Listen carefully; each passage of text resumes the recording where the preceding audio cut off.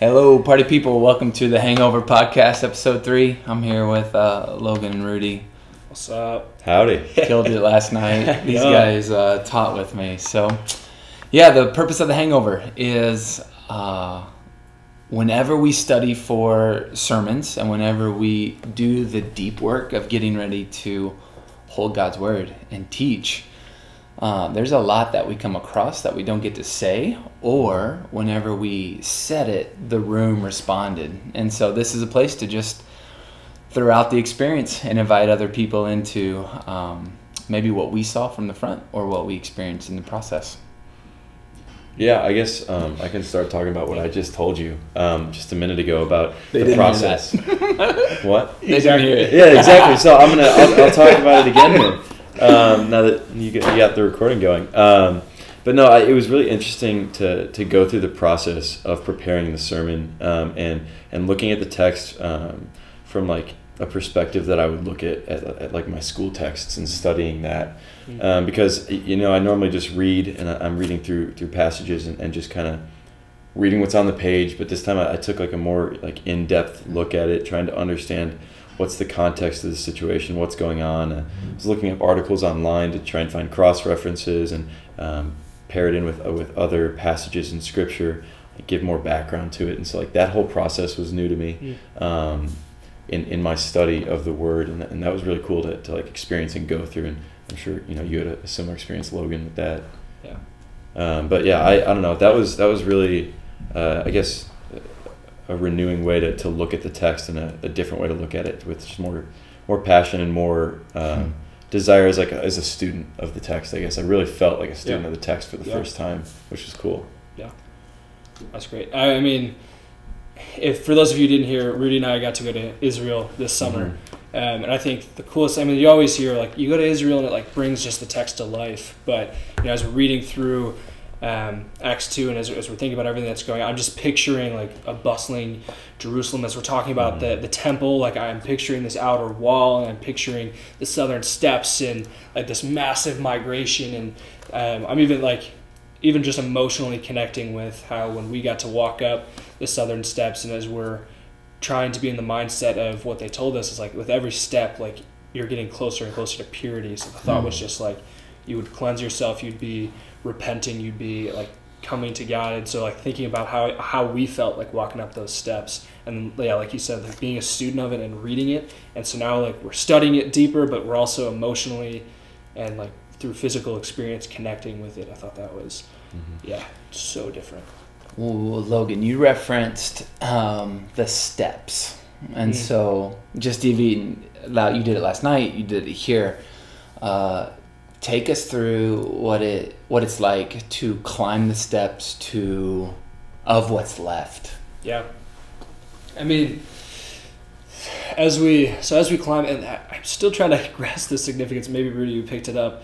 Of it goes 2 short steps, 1 long step. I don't know. It was like a ritual like cleansing process. So it was like 2 long steps followed by 1 short step the whole way up. And if you zoom in, you might be able to see it, but it's probably the steps are super beat up, so you might not pick up on it. But there was some like cleansing process, I believe, that they thought that was to where like this is how you walk up the steps after you've like I don't know, sacrificed an animal. I don't remember what it was. Yeah. So, but yeah, idea being that it came down to like cleansing, almost this idea. And so like as we're walking up, and now some of it's not just steps, like you're going through like tunnels and caves a little gross, and like past like sewage, so a little gross now, so it's not as meaningful. But as I was going up, and this whole trip in Israel, I mean, we're just wrestling with identity, and like who are we? What is our faith? Like how are we rooted in love? We get it now, like our identity is in the love of Jesus Christ. But like what does that mean? And like how do we peel back these layers of ourselves? And so for me, as I'm going up these steps, just every step I'm like, I tried to slow down at some points and just like peel back like layer after layer, be like this isn't me, this isn't identity, or this isn't truth, or I'm gonna bring this, I'm gonna confess this, I'm gonna bring this forward.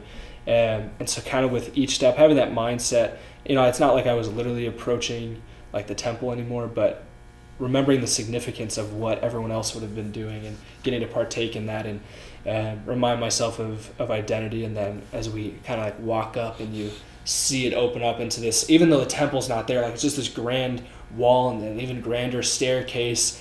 And like if you just close your eyes, picturing like floods of thousands of people like doing that with you and coming together in this like beautiful moment of like worship and just craving like the presence of God. I think so, coming from that place where I'm walking through things and I'm like giving things up, and then you get to the top and it's like boom, you just marvel at like the massiveness of what is in front of you, and like at that time like just revel, like okay, forget everything else that I just went through and all this cleansing process. Now I'm just near the presence of God, and that's beautiful.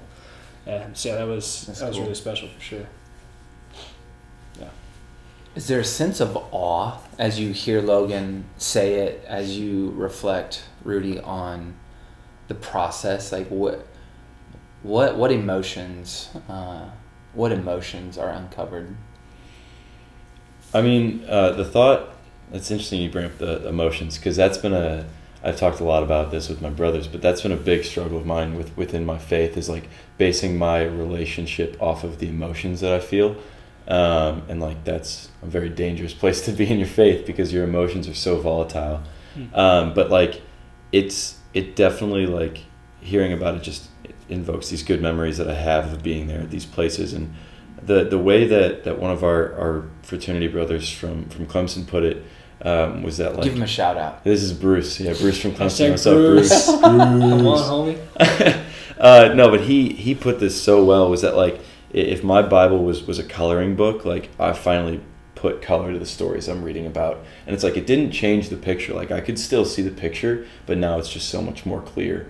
And that's just such like it's such a lightening feeling. It's so like, I don't know, exciting. It's fun. And it doesn't, I mean, it's definitely changed some things being there, but I don't think it was necessarily, being in the city of Jerusalem that changed my faith. It was the people that I was there with, and the stories that I shared, that other people shared, that were really, life changing, trajectory changing, whatever people have been saying. But like going to the land is powerful, and it's beautiful, but it doesn't change the fact that like it doesn't change the story of the Bible. Like what we read in front of us is what we read, and whether I read it here in Bloomington, Indiana, or whether I read it on the southern steps in Jerusalem, doesn't change the fact of what happened and the truth behind the words. Yeah. Tell me the difference, or maybe show me the tension, articulate the tension of what's like to research a sermon and then stand in a room where the eyes are on you, to now give a narrative and invite people into meeting God alongside you, but the role is now to lead. So there's a huge difference in the quiet and then in the kind of on stage, if you will. Well, I think that we had some good conversations about that, actually, because I know that was something I kind of caught myself in while I was preparing, and then when I was praying before we went up, was that like I was realizing that I cared so much about what I thought people were going to think of me when I was standing in front of them. Like, oh, Rudy's going to be such a good speaker. He brought the word tonight. Whatever it is, like I for whatever reason, I was putting myself in at the center of it, and like Logan calls it his hero complex of wanting to be the hero of the story.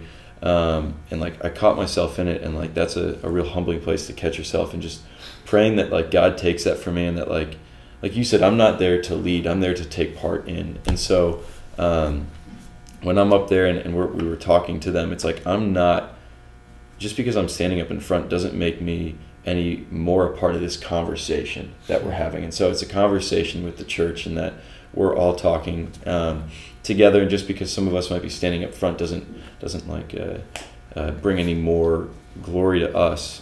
One of the things I think that we actually read, I feel like it was in Forgotten God, was that like when people leave, I don't like they shouldn't be thinking like, oh, you know, Rudy or Logan spoke so well tonight. That sermon was so good. They should be leaving saying, you know, like, wow, glory be to God. Like God was so good tonight. And it should have nothing to do with the people that gave it. And so that's a humbling experience to realize like, I'm not very important, but it's a good thing to realize, because otherwise we're bringing glory to ourselves and we make ourselves the hero of the story.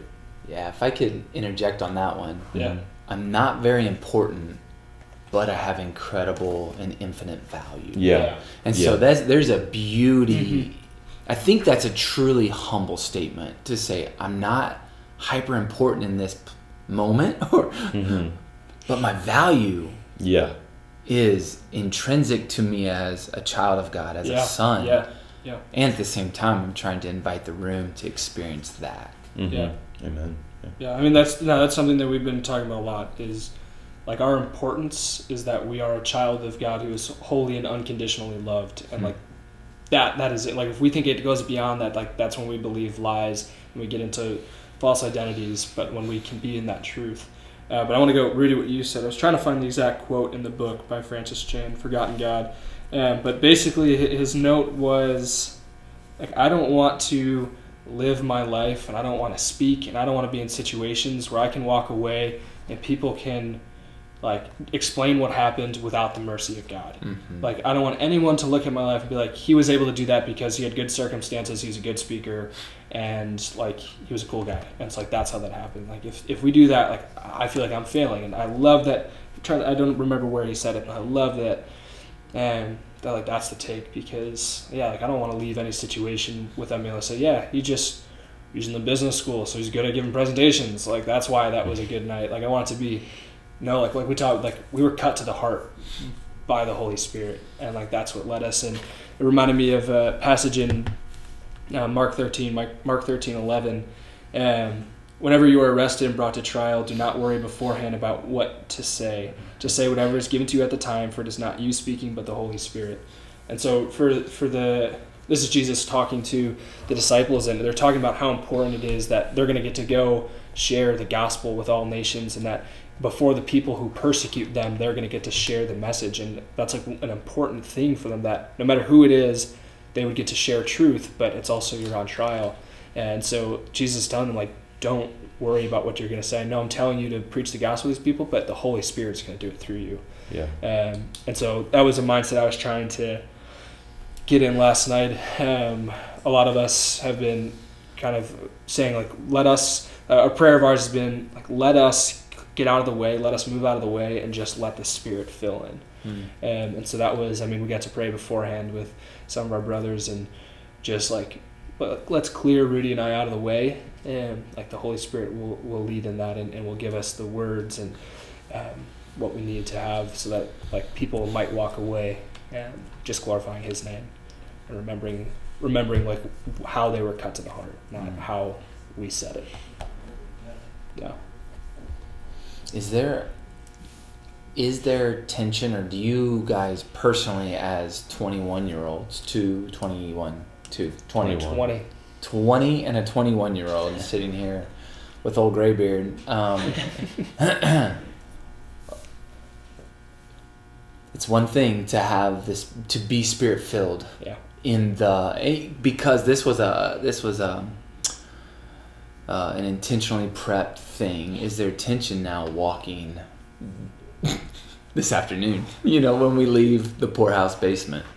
Is there tension to not be Holy Spirit filled as I go into my conference call, as I go into my discipleship meeting with a younger freshman or sophomore, as I go out tonight?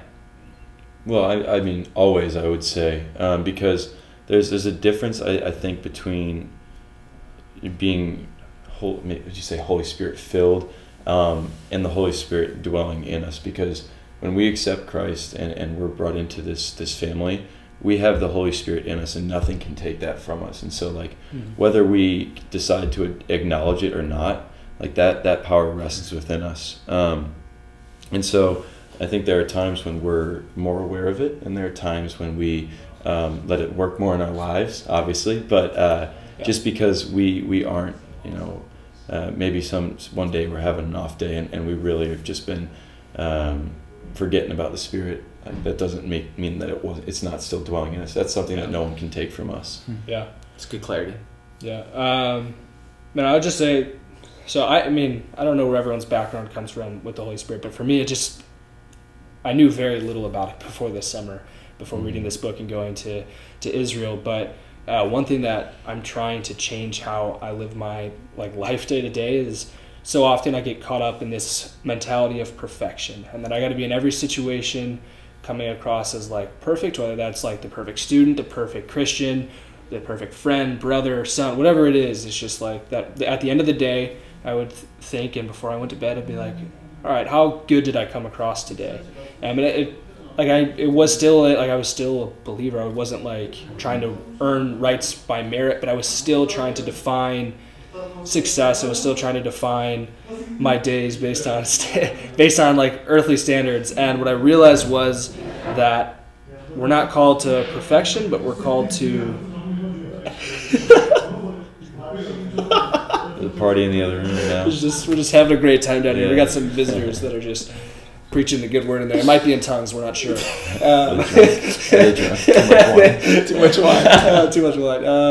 No, but a shift of mine has been that instead of at the end of the day evaluating based on these earthly standards, I look back and I just ask myself, how well did I follow the Spirit today? Because here's the thing about the Spirit, it's not going to call us, and it's not going to lead us where it won't go where it doesn't want us to go, where we're not prepared for. And so at the end of the day, if I can look back and just say, yeah, you know what, I was listening to the Spirit today, I followed it, sure. Did I not preach to 3,000 people? No. But he's not calling me to that because I'm not ready for that. But did I show up in a moment for a brother who needed it? Did I go double back to that person I saw was having a tough day and just give him a hug?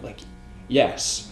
And so at the end of the day, instead of looking at all these other things and all these places where you might have fallen short according to the standards around us, just looking back and saying, you know what, the Spirit is leading me, and if I can just submit to that more every day, and then that can be my excellence, and that's what I'm called to. Yeah, that was gold. He said, my measuring stick at the end of the day was I attentive to the Spirit calling me, guiding me, leading me moment to moment. Yeah. These are a lot of thoughts come from Forgotten God. Huge plug on Forgotten God. Forgotten God and Francis Chan. Yeah. But one of the things it talks about is as Christians, we sit there so often and we talk, as everybody does, but we talk so much about the future, and then specifically as Christians, we're all right, so what has God got for me in 2 years? Or what's my career going to be? Or what ministry is he going to have me in? And we think this, what is the big plan here? And Francis talks about, he's there are very, very, very limited times that God ever gave anybody the plan beforehand or gave them the full picture beforehand that they could see everything. He just calls them to something.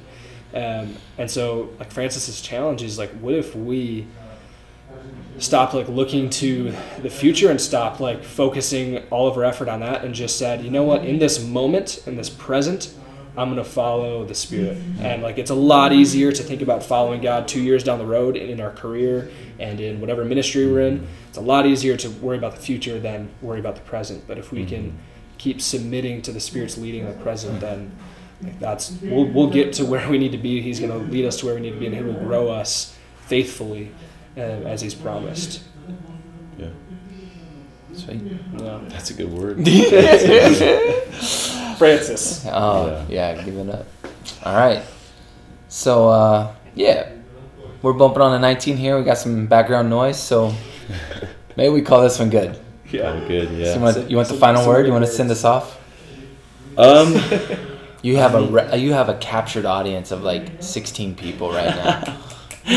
People listening. It's not quite 3,000, but we're close. Yeah. No, I just think after this week of being able to talk and work with you and Logan on preparing this sermon, I just have such a deeper appreciation for when you go up and talk. And now that I understand the background process and just seeing how much you care and how excited you get about all these passages that you're talking through, it's awesome because like we laugh sometimes about the jokes and the memes that we throw up there, but like you have such a heart for it that's so encouraging like to see, and I know that like it's tough because sometimes people make the joke, oh you work once a week, you're a pastor, but every single day you just have such a heart and passion for it, and you spend so much time preparing, and there's so much good stuff you got to cut out. Right. But I just it's been super encouraging to spend this week preparing with you on that. So thank you for letting us do that. Yeah, that was so good. Brogan and Chili Billy this week. Yeah. Acts 2:42-47. Then hold on for Mariah Murphy coming on for The Gate Called Beautiful, and Jack Stanley after that. Heck so yes. we're not stopping. That's we're not stopping. Steamrolling ahead. All right. Come on now. Keep reading Acts with us. If you got questions, text one of these boys. Yeah. All right. Take care. Word. Adios. Adios. Muchachos.